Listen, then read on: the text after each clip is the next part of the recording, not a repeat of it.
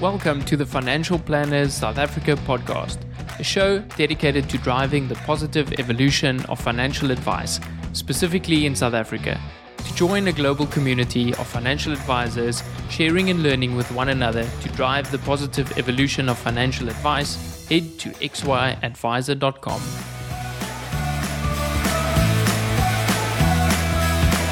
Portfolio Metrics is thrilled to bring you this podcast in support of our common passion, people, and the evolution of wealth management. Our global business links precision investment management to expert financial advice through partnerships and technology.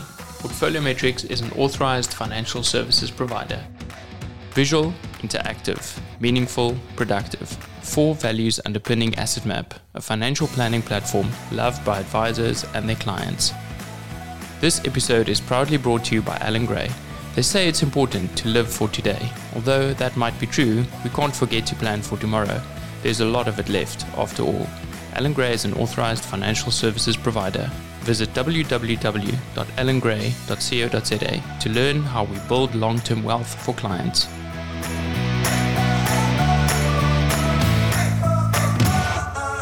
Good afternoon to yet another episode of Financial Planners South Africa. I'm really excited for my guest today. Her name is Lisa Lindveld and she is a woman on a mission. Lisa, thank you so much for joining us today. Oh, Louis, thank you so much for having me. I really appreciate being on your show.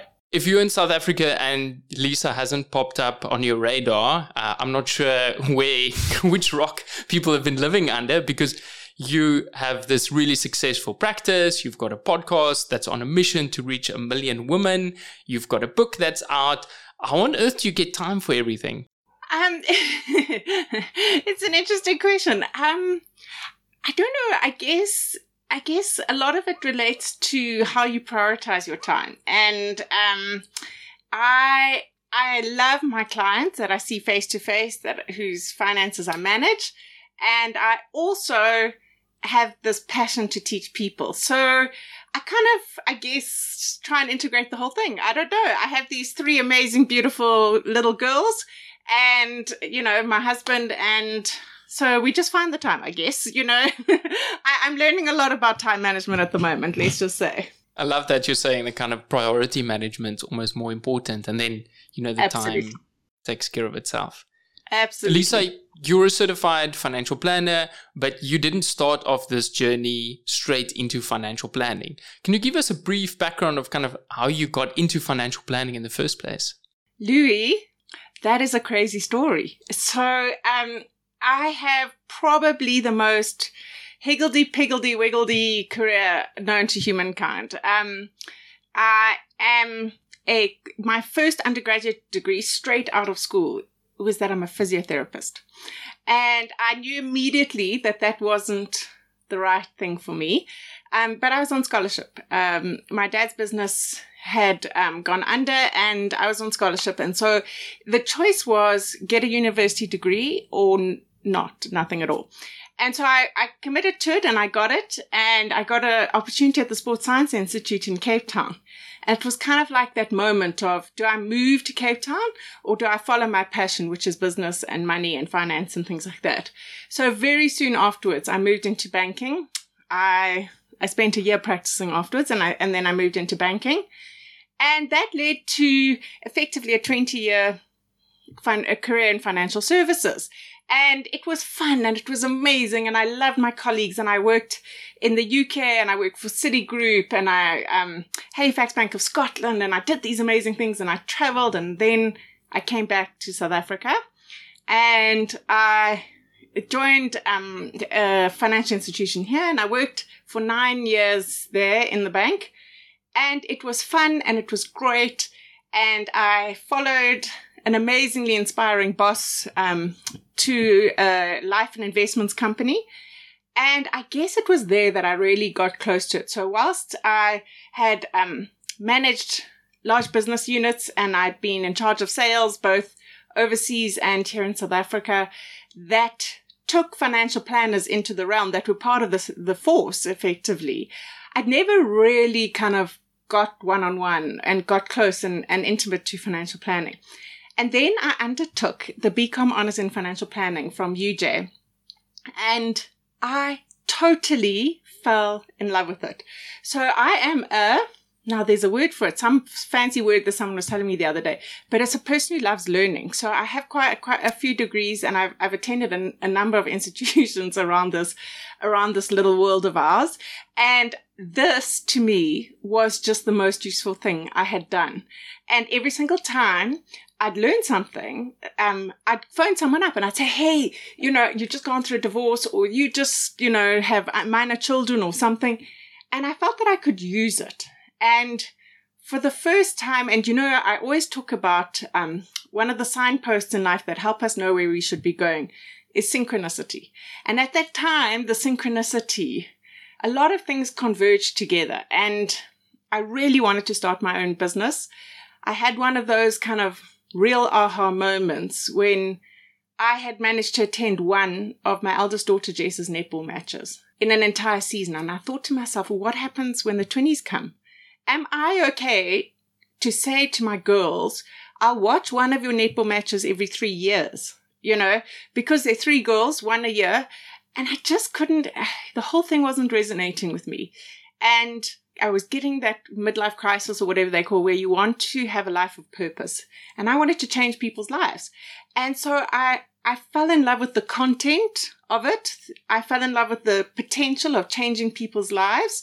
And I fell in love with the idea of being able to run my own business where I could work every hour in the evening or Saturdays or whatever, and I could go guilt-free and watch my little girls as they progress through life.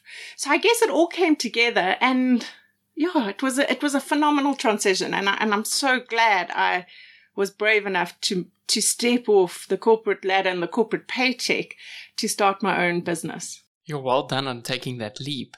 And it's interesting to me to think that, often we think of these two as mutually exclusive. You can either go and change the world, or you can get to see your kids grow up. But you found a way of combining those two. Was financial planning, your only option at that point? Or was it kind of a clear, this is the route that I'm going to follow to be able to get to these dreams? Because it feels like there's these pivotal decisions that we make in our lives, like you had to say either Cape Town or this degree in finance, and picking financial planning, was that the same type of decision? No, I guess, that first major fork in the road was I had a weekend to get back to them. The team was going to support South Africa and Australia, and they were leaving on the Sunday night. And so effectively I had until the Sunday night to get back to them. And so it really forced a decision. And sometimes we actually know what the decision we need to make is, but time and people and noise, what I call in my book, the world out there, steers us on a different path. I mean, I was like the one out of 100 people who had actually submitted things, and I shouldn't have got it because I was the youngest and the least experienced. And the world out there would have told me, don't give up this amazing opportunity. But I just, for that one moment in life, trusted my gut that this was not what I was born to do. The decision to do financial planning, was a very different decision. When you're older and you've got kids to support and you're making a very large corporate paycheck, to give that all up, you have got to be very clear on, as a family unit, as to if this is a direction that works. And, that UJ program, I took it over 2 years because I was full-time working. And I was a mom of 3 kids. And the minute I started talking about it, from that moment, it was about a year before so from the beginning of the first semester, all the way through to the end, it was about a year. And John and I had always had a vision of our future that would be non-location dependent. That we would have the ability to visit our girls wherever in the world they live, that we would have this freedom and flexibility. And, my husband fortunately has been in banking or is in banking and really understands the wealth management business. But I also think, Louis, that it was, as I said, the synchronicity. Over that year, many, many things came together. And the hardest decision is the decision of that first step. Once you make that first step, things fall in place, but so much cannot fall into place. You cannot even see the possibility until you make that first step. And it's what they call the leap of faith. And the reason why it's a leap of faith is because if it was so easy, if I knew what this was, it would be so easy. I mean, it would have been an easy decision. But at the time, it wasn't an easy decision. And I write in my book about this moment. And what I did was that I had worked to remove myself from my leadership position and then consult to the company I was working for a year in a half-day capacity so I could start building my business. And I talk about this in the book where I went into the HR director's office to kind of do the first transition, from permanent to contractor. And she had these cards in her, and they were coaching cards. And I said, what do you do with this? And she said, pick a card. Actually pick 3, and one of them will stand out for you. And the card that resonated with me was, what will you think about this decision in 10 years' time? And I absolutely, without a shadow of a doubt, knew that in over a 10-year period, I would never regret the decision. Yes, in a 1 year or a 2 year when we're having to cut our costs because we're starting up a new business and we've got half the income that we used to have. Yes, there are many times that I did and knew that I would just question the decision. But over a 10-year period, I wouldn't. And then on the very last day, when I handed in the laptop and I was no longer a consultant and I was going to start on my own journey, I went and did the exact same thing. I gave her my laptop, I gave her my access card, and I pulled a card out of this pack of 52, and I got the exact same question. What will you think about this decision in 10 years' time? And that is, I don't know who the first person who said it was, but there is the saying that says we always overestimate what will happen in the early periods of time, short periods of time, and we underestimate what will happen in the long run. And that question about the 10 years was the thing that focused me, because I knew in 10 years' time, my girls would have been 14 and 18. And I knew I would not have ever regretted backing myself to start this business. Sure, it strikes me that this transition that you went through is something similar that financial planners would typically guide clients through, right? Being able to make that decision, doing the groundwork, saying, let's prepare this launch pad for when you go on your own, and then also just, motivate a little bit and say, look at the bigger picture, take the 10-year view. Did you have someone in your life other than your family that was kind of the cheerleader in your life rooting for you? Or is that just an internal drive that said, hey, this is really what's important to me and what I need to get to? It's so interesting. So, because, I think the ultimate person was myself and my partner and my husband, John. But I definitely got a coach through that transition period. So for that year, when I started it and before I made the decision, I sought out the most unbelievable coach. And she was a really difficult process. It was a really difficult process. And then, it's just, it really helped me to kind of kick the tires with someone who wouldn't let me not go deep into my motives and make sure, I talk about in my book the difference between good reasons and real reasons. There are many good reasons that we can all give, but what are the real reasons? Because unless you do this thing based on the real reasons, the minute trouble hits, you're going to run away and hide. So I definitely sought an external coach, and in actual fact, in every one of the places in my life where I feel stuck, I will always seek an external coach, because I think that I personally am a person who needs to think things through with someone. I journal a lot, but then there's a point at which I need to speak to someone. So there was, but then also, I had the most phenomenal boss, and he just said to me, you were born for this, and it was his, loss. I created a vacancy in his team. But it was, I have always been surrounded by really great people. But at the end of the day, you got to do it yourself. Everyone else can steer you in the right direction, and everyone else can know that it's a great fit and all of that one, and can cheerlead you. But you're the only person with you in the middle of the night. You're the only person with you where on the first day you sit at your big empty desk with absolutely no clients, and you go, now what?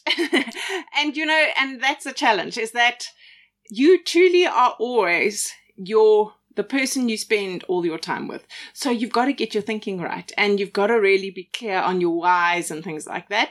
And then when I started Working Women's Wealth, which I started about 6 months after, I never had if you did one of those business plan things, I would never have had a business plan that included teaching 1 million women about money. But when I did do that, what ended up happening is that it created such a deep sense of purpose. I had such a passion, and I do have such a passion for the really dire retirement situation of most people, that it just kept spurring me on, and it just kept going. So I think you have to, at the end of the day, be your ultimate cheerleader and your ultimate voice of reason, because at the end of the day, the world out there truly doesn't pick you up in your weakest times. You are the one that picks you up, and your faith, that's it. That's so true. You can have these external forces that help you, but ultimately you have to keep going and you have to align yourself. I just got an email newsletter earlier today talking about, we have to do self-care so that we can help other people. If you don't work on yourself and work through these difficult things and align your values and your goals, then we can't be trying to help other people to do that. So the work starts with yourself. And a lot of your book called Deep Grooves talk about this process that you can go through. But before we get to the book, you mentioned that you launched this podcast 6 months into your new financial planning firm. And I'm wondering, before we get into the kind of the purpose, how much of a distraction could that have created? Or did it turn out, actually this was fueling and these two pieces work together? Because oftentimes we have to grapple with this, like, is it going to be worth it? Or is it going to distract me from my actual goal within the business? How did you unpack that? Louis, that's such an interesting question. Did it distract me? Because often hindsight is a bad memory. So I would say it was a distraction. I think there are many times where my passion for teaching people has distracted me from building my business.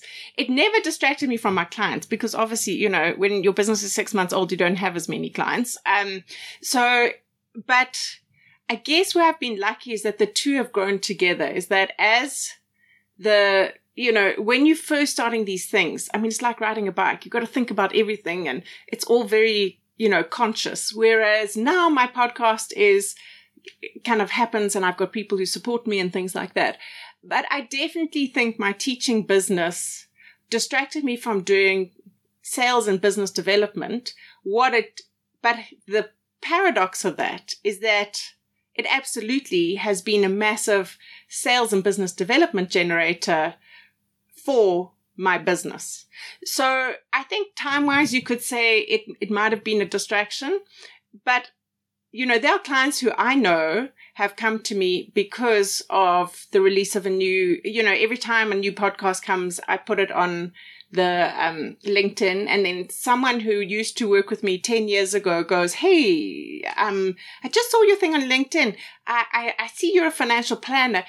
Can we get together and have a meeting?" So it is definitely, my two businesses are completely and utterly symbiotic, in a sense that my one-on-one experience with my clients fuels the things I'm thinking about that I then teach to my Working Women's Wealth audience. And then my Working Women's Wealth audience will ask me a question, and that will fuel something that I'm thinking about for somewhere else. So it definitely is symbiotic, but I had to work a good balance between them.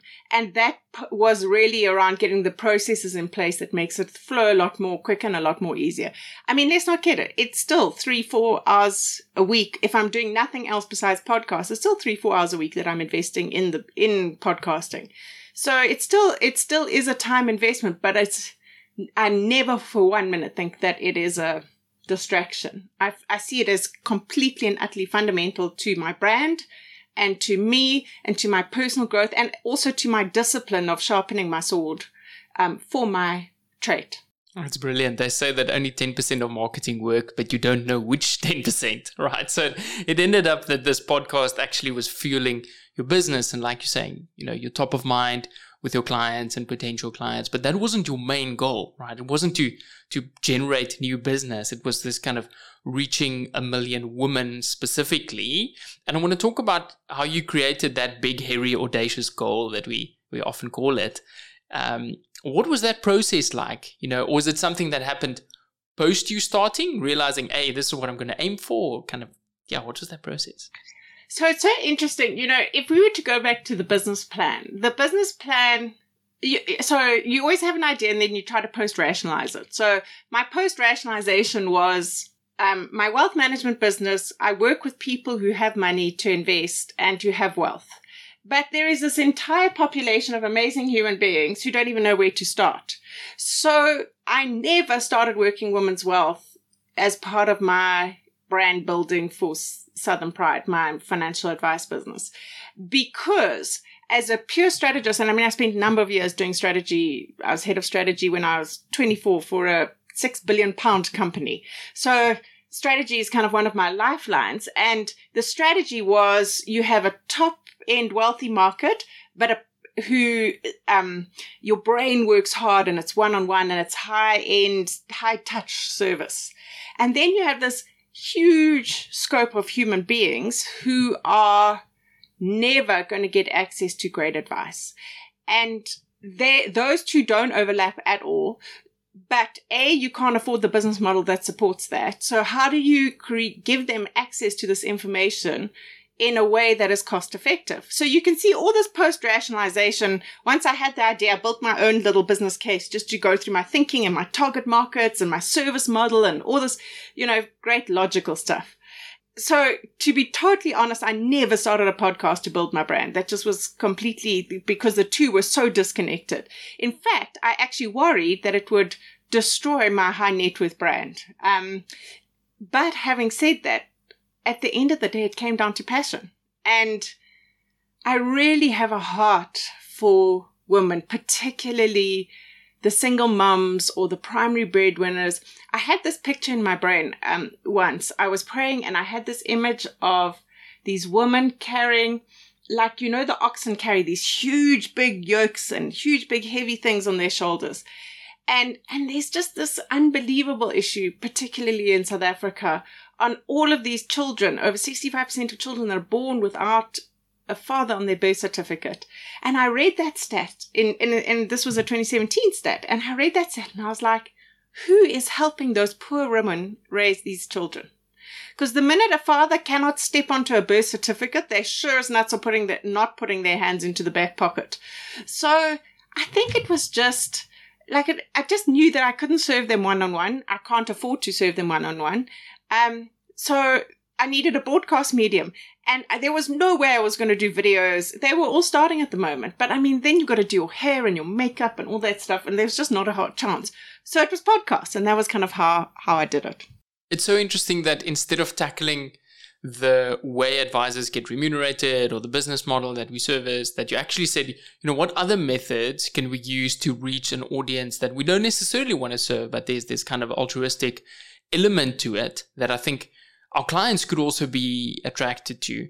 And I want to spend a bit of time, thinking of what's the best way to serve these people? Because it is a massive issue in South Africa. The thing of transformation, servicing the unserved and giving access to proper financial planning, not just the product distribution side.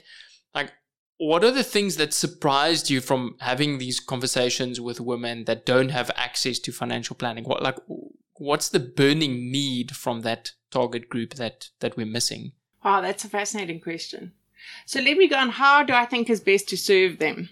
The honest answer, I think, is through corporate funded programs to employees. So I will often get asked by a corporate to come in and speak to their lowest income earning people and put together series. So my philanthropy is that I teach home helpers about money. So people who earn less than 10,000 Rand about money. So they are earning an income, but it's just less than 10,000 Rand. So I think that's the first place to start. So, there are a whole lot of people who have a deep, heartfelt passion for creating jobs and employment. That's not my lane. I don't stick in that lane. My lane is about teaching people how, when they get that Rand or dollar in their pocket, how to manage it, and how to get out of this incessant cycle of debt. And, Louis, for me, if you want to solve poverty, you've got to solve for debt because, a dress that I can buy can be bought by a person who earns 4,000 Rand a month, but I will pay half the price that they will pay because they buy it on debt. And then, and it's not just the exorbitant interest rate. That's the lowest part of the cost of debt. The major part of the cost of debt is the monthly fees that come off the account. And when you do an APR including all the monthly fees, it's just, you just want to cry. And you can then understand why, because someone who earns a fraction of what I earn pays double every single time, if not more. So I've come to the conclusion, and like, I am not the most imaginative person. So I fully stand out there that there are people with far better ideas, but I can only speak on my behalf, is that the work that I do with corporates, to coach the employees who are under financial stress, or to talk to the employees when the corporate basically pays you a nominal amount of money or offers you the opportunity to go and do philanthropy by teaching. That is where I think that we can make the most difference. Because the bottom line is, for most of them, they're forced to be there and then the content is so gripping. You literally can change a life by giving up an hour of your time to speak to people who are the cleaners and the lower income earners. You can absolutely change their lives. And there is nothing more stimulating than that. So for me, that's, I think, is the path, is through the corporates, because the time is set aside in their work day. They all happen to be at work, and that's where you can teach them. And I think it then comes down to, okay, well, how do you then use creative ways to grab people's attention? And they're fun and wonderful. And my best conversations come from my home helpers that I help. I mean, we laugh from our belly, and it's such great fun. It's really great fun. I think what we've experienced as well is that trust automatically transfers from the employer to you as the financial planner, saying, oh, this is someone that our employer brought in to help us. They actually really care and they want us to work better with our money. Like, what are the conversations that have surprised you from these sessions that you maybe didn't expect going into them? I mean, I think the first thing that always surprises me actually is an indictment on our own industry. The first thing that surprises me is, why isn't the person doing the employee benefits offering this as part of their service? And that for me is something I really struggle with. I personally don't do employee benefits. So I'm of no competition to them whatsoever, because it's just not a field I ever am going to be in. But that saddens me. Why are they bringing in another person, another financial advisor, to help their lower end people, lower income earners, with this? But the things that surprise me, I mean, you know what, Louis, to be totally honest, how much debt there is and how much of people's salaries go into debt. What breaks my heart is the amount of strain these young people are. They're people 30 years and under who are the first person to ever have a university degree and a proper job, and they're supporting everybody. And these poor little people are about to collapse, because it's like the goose that lays the golden egg is slowly being throttled in this process. So the amount of debt really kind of gets me. But I love the youngsters. I love the ones that have just come, like they're first jobbers, and they've used their first paycheck to buy their fancy. I mean, I was talking to a bunch of graduates. I do a few graduate programs, and they all look like they'd come out of school, because they all had the same jeans with the same trainers. Whatever these tackies were, these things were clearly the way in. And I asked them how much it cost, and they said to me 1,500 Rand. I nearly fell off my chair. I was like, I'm never going to spend that much money on some casual trainers, to go with my jeans. I'll give me the 200 Rand version. So it always, their definition of wealth always surprises me. And I guess it's a societal definition of wealth. One of my greatest teaching tools ever has been my Honda Jazz. And I will always find, even in the graduates, it doesn't matter what population I'm talking to of low income earners, there will always be someone there who's got a fancier car than me. And the look of horror on their face that I actually drive a Honda Jazz and I'm financially free is, it's just always, and it's been my best teaching tool to challenge this assumption, is if you are wealthy, you must drive fancy cars, and you must wear, the shirt I'm wearing at the moment is from Truworths, and I think I bought it about 15 years ago. And so they're challenging those assumptions. And that's why I say it's so much fun. We get to laugh, we get to think. And then I'll say to them, yes, I drive a Honda Jazz, but have you been to 24 countries in the world? And they'll look at me and go, no. And I'm like, you see, that's where I choose to. So it's these things on assumptions. What assumption are you making? The assumption you're making is that personal display of money will make you feel worth more, or whatever it is. There are all these assumptions that we're making around retirement. With my helpers, their biggest assumption is that their children will look after them in retirement. And then you'll always have one gogo who says, my children are 45, unemployed, and I'm the one that's still supporting them at 68 and their children. So don't make that assumption. There's always a wonderful gogo, a great teacher, they're great examples, and they teach each other. And our job is just to facilitate that conversation. I love that they're actually teaching each other, and you're facilitating the kind of removing those limiting beliefs. And there's so much of the coaching element that comes through in what you're doing, and saying, hey, you just need to be there and start the conversation. And in being in the financial planning industry and, maybe being guilty of the same things, I think the fear is that maybe I don't have the right tools to be able to serve these people best. Like what you're saying is actually just use stories and unpack these things and just facilitate it and jump in and start somewhere instead of just, doing nothing, or maybe working with the clients that you think, oh, this is someone that'll generate more income. Louis, there is not a person in the financial services industry that doesn't have more knowledge than at least half the population of any country you live in. We just do, by the nature of there. We actually even understand what a budget is. Most people don't even understand that concept.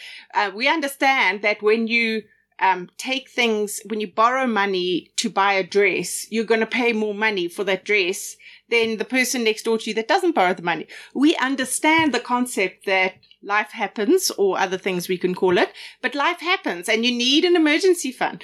This isn't rocket scientist, but the question is, the whole thing is to go in with a humble learning attitude. I have learned more about life. I've learned more about the world, and also more about the impact that I can make by just showing up. There's absolutely nothing. I mean, my own helper bakes scones for everybody, or rusks for everybody. It is just the most, it doesn't require everything. It requires you to just show up and facilitate the conversation and ask for real life examples. We all have such a gift in this financial knowledge. It's the most unbelievable gift that generations of poor people have never had access to. And you can give this gift for free because it parks off in your brain. It doesn't require much to do it. And most of the times you don't have, you can't whip up a PowerPoint screen because sometimes you're underneath a tree in the middle of nowhere. You can't, it's just about conversation and about sharing and about worries and fears and also being human, and that's the reality is and laughing at yourself, because once you laugh at yourself, then everybody else laughs at their craziness, and we're all a bunch of Fruit Loops sometimes. Being comfortable sharing that fruitiness is great. Yeah, I can definitely see that love for learning shining through. I'm wondering what the response has been from your client base, right? Your paying clients, when you give back to the community and you're on this mission. I'd love to hear what they say about that. It's such an interesting thing because, at the end of the day, a relationship with paying clients is about trust and how well you manage and listen to them and their needs, and then manage their money. So I don't think it would add any value if you weren't delivering on your SLA with them. I don't think so. These things are additive when things are great in a relationship, but it definitely makes a difference. I've definitely had clients who say, I chose you because you help other people with their money, and people who aren't as wealthy and things like that. But it's not really something I will bring into it's. If they happen to know about it, they happen to know about it. It's not something, a lot of my clients are older and they don't see the Facebook or LinkedIn or whatever the post is. They don't, it's just part of my, if it comes up and is appropriate in my conversation with them, I always offer my clients first that their helpers come onto my courses and things like that. So they know I'm doing it. But yeah, I don't know. I mean, you'd have to ask my clients that. I don't really solicit for feedback as to whether it impacts. I'm sure it does, and I think it does. And I think it's part of the package, but it's totally in line with my value system. And that's the thing, is that I think if you're trying to do these things to brand build, in inverted commas, and it's not in line with who you are, then I think people will see it as a sleazy scam. You know, it just is in line with who I am. You know, it wouldn't surprise people that, you know, I have all these crazy things going on, because it's just, you know, I have a love of learning. I have a love of teaching. I am deeply passionate that my clients are financially free. So what I learn from my clients, I teach my clients, and I help them to be financially free. It's totally in my brand to go and learn from whoever, you know, the helpers or whoever, teach them and want them to be financially free. So it's congruency. And I think that's about life, and also getting older, is you really don't, I guess I don't really mind if it's something that they like or don't like, which is why I've never solicited it. It's just what I think is my ability to give back. And we live in this world where we all have to give back in whatever our way is. And this is how I do it, you know. So it's not being everything for everyone. It's saying, you know, who's my tribe? And these are the people that I want to help and want to work towards. Absolutely. And you can have many tribes. As I said, I've got this amazing base of high net worth tribes. And then I've got whoever I happen to be with at the time, you know. I mean, I am that painful person who will talk about a world at a dinner party. It's just, you know, I'm just. And then you get an invite again. Oh, no, and maybe I don't. But, you know, you know, if it's contextual, and you know what the thing is, my friends all will come to me and ask the real questions of life, you know, and maybe that's just me. Maybe I'm just very interested in the real state of people's lives. You know, one of the things that fascinated me about becoming a financial advisor is how many people I knew before I became a financial advisor that looked like they had their houses in order. They drove fancy cars. They had beautiful houses. You know, their kids all looked perfect and all that. And then I started to do their money, and I was like, not so much underneath, you know, and then you hear what's really going on. It's such a deep privilege to be able to help people at their real point of need. And maybe that's how I fit into, you know, the licorice all sorts packet, is that I'm the one that's where people come to. I don't know. Lisa, can we unpack that a little bit? You know, saying someone might look from the outside that everything's in order, but yet when they start engaging with a financial planner, there's these things that come up that actually, you know, they could feel guilty about, or, you know, it must have been a really difficult step to take to actually deal with a financial planner. Have you found that there's ways to ease that process, to say, hey, this is a safe space? Or, yeah, have you experienced any of that? I think the real challenge is to suspend judging people and just to accept where they are. And that is a real challenge. You know, we all, by nature, think that our way is kind of the right way. So not living a life of debt, not paying all that money in interest to the banks so that you pay for the banker to sit on the beach and not you.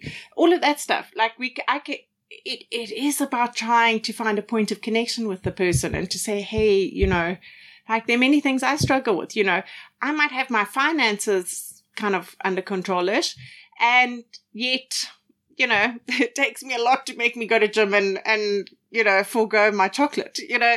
So I think it's just about seeing that all of us have parts in our life that aren't quite as they seem to everybody else. And it's about creating that trust and about listening and about really deeply understanding. You know, I've got a long way to go on that whole coaching question versus, you know, leading people and all that. And I've done all the courses and things like that. But it's just part of that safe space. It's part of that authenticity. And it's also one of the biggest things I've learned is that I'm not everybody's cup of tea. So I've also learned that part of my own style is that I am very direct. And I hope, and I'm telling you, I'm sure, 100% sure I don't achieve this all the time. But I strive to achieve a balance between empathy and care, deep care and concern for my clients, and honest, this is how it is. I had a client the other day who had 600,000 Rand saved for retirement, and she was retiring in 2 years' time or 3 years' time.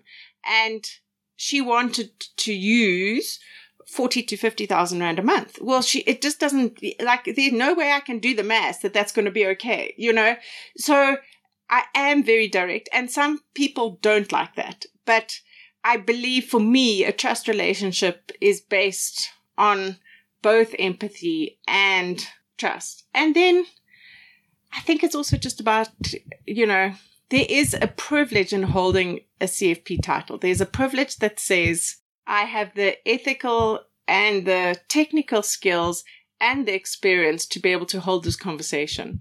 And I think all of that comes together. Who you are, your value system, how you interact, and then the level required by your profession to step up and show up in a way that's meaningful for clients. Yeah, it reminds me of medicine. When you go to a doctor, they have to explain to you what the impact of this illness is or this diagnosis.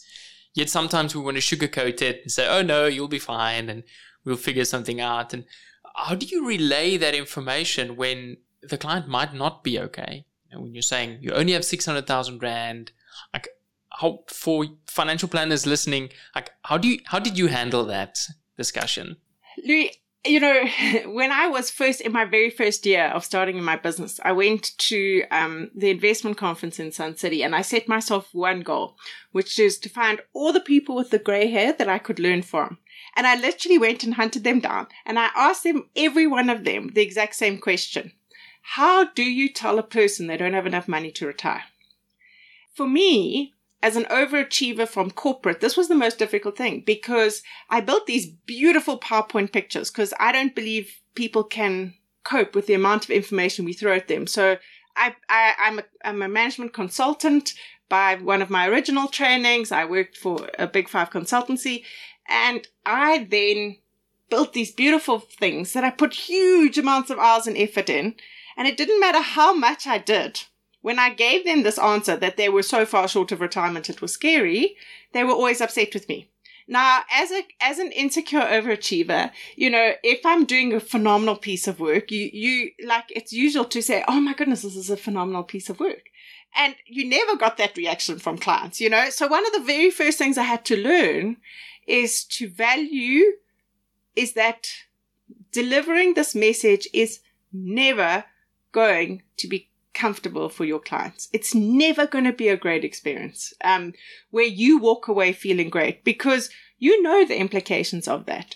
So it is, but as well as it's never going to be a great experience for you, it is an earth-shattering, absolutely monumental experience for them. And so for me, it's about delivering it in simple terms. So, 600,000 is 50,000 equals 600,000. So it's translating it into easy maths. It doesn't matter how many times you can sit there and go compound interest and growth and this and that and the whole toot. That's going to just switch people off. It's simple, easy, clear things of this is the issue. And in reality, it's just part of going, I've done the best way I can to present the information in what I call human speak, the easy to understand language and words that people can really get a clear picture of what's happening for them. And that's, I guess, I welcome anybody who's got any better way of telling people that they don't have enough money to retire. Because you see, one of the things that happened to me early on in my business is that I used to do mergers and acquisitions. And so one of the things I did when you start a business, you buy a book.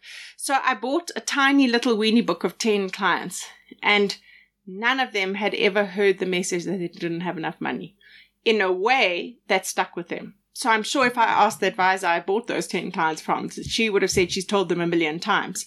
But all of them told me it was a complete shock that they didn't have enough money. And when I said, you're living off 25,000 and now you need to live off 7,000, I gave those numbers very clear to them. It took 3 years for most of them to change their ways. But they now have changed their ways, and some of them left, and that's absolutely fine. The thing I never want to be is left when someone looks at me like those clients looked at me like, this is something new. This isn't, like we all make our choices, and life is difficult. And so money doesn't always work out how we think it should work out. But if you know what you're going into, I think it's easier. You give your clients more choices early on in life to change the trajectory. It's very hard with 1 or 2 years left to retirement to change the trajectory, and I guess that's what you believe. I don't know. Louis, you tell me if you've got a great way of telling people. I love that thing that you said, that they told them without them realizing what this advisor is saying. And oftentimes we don't use human speak, right? We use technical well charts and you're going to run out of money on this date. I think the only thing that I would add to that conversation is having some element of support system or some hope, because without hope, it can feel like this is the end. Absolutely. And I'm sure that's why the very first course that I designed, when I went into creating online courses, I naturally thought that, my business plan I was going to create a course about savings and debt and investments, like all the kind of monolines of financial planning. And the very first course I created was a 94 video course on how to start a side hustle. Because of exactly that, because I started in 2017, before all the Zoom world and all of that stuff, people didn't know that you could earn money by filling out surveys, or you can earn money by talking English to Turkish pilots who have to know English in order to land a plane anywhere in the world. Or you can, there are these amazing ways. So I still have a download on my website of, I think it's 9 different ways to make money sitting on the couch. And it's a free download. And that's exactly. So I'm totally with you. And the thing about life is that hope is so important. And for me, it's, yes, we've got to look at expenses, but the most important income that all of us should be looking at, how do we get people to work in their passions to make money? And trust me, in the groups that I've been in since 2017, there's been a person who's a multi-million-dollar, and his entire audience is those people who listened to airplanes landing, the like radio thing. The knitting world. So when I built my side hustle video, I took knitting because I can't knit. I have no interest in knitting. I never want to knit in my entire life. And I proved to them that I could build a business around knitting. This knitting world has got so much. It's such a great niche. And you target knitting for grandmas with first babies, and you will make billions. And this was the whole thing, was how do you, it's very hard for most of the people in the South Africa and in the world. Their money goes to education, educating their kids, medical expenses, food, and the transport to get from out of a city to inside a city every single day. You can't say to those people, "Well, stop your cappuccino." They're not having cappuccinos. You really can't say cut expenses because they're living off the bone.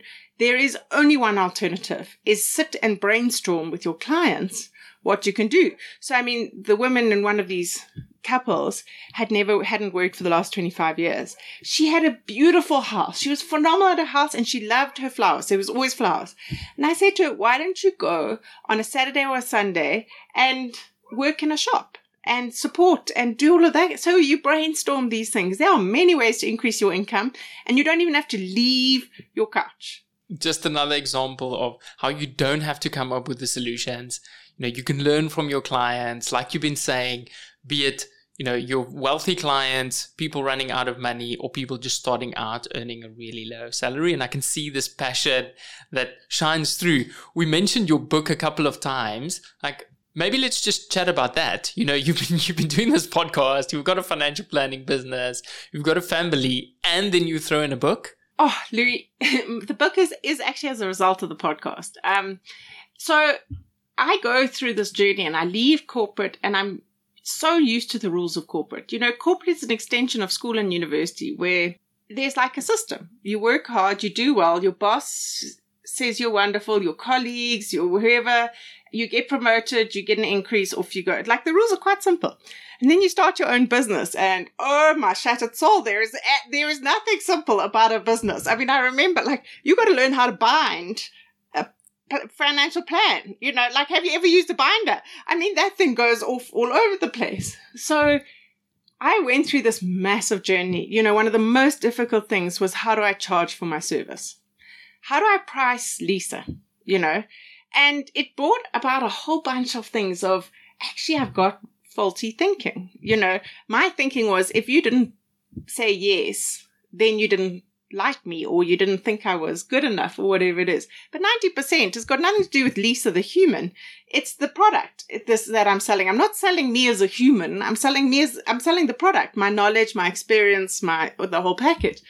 And so I had to learn to separate Lisa the human from Lisa the product. And that was a massive thing. And part of, I just went through so much change, and I realized that my thinking habits were stuck. And so as I learned and as I researched, and, you know, I said I love learning. I really love learning. So I did courses and read books and did all this kind of stuff. And I came up with ways to change these patterns of my thinking. Well, the first thing I had to realize was that my thinking wasn't what I thought the truth wasn't really the truth, you know. And I think that whole journey led me to see it also in my clients. You cannot say to someone, people often don't need knowledge. They need to change the way they're thinking. So let me take an easy example. I know I need to exercise 4 times a week. I know that chocolate and triple caramel ice cream are not my best friends when it comes to being healthy. You know, there are many things I know, but I still don't change my habits. So that's the same as people with money. They know that income minus expenses is what they have to save for their future. Like, it's pretty as simple as that. Like, there is not any rocket science to this whole thing. But the question is, they don't. So then our challenge is, how is their faulty thinking working that this is what they're doing?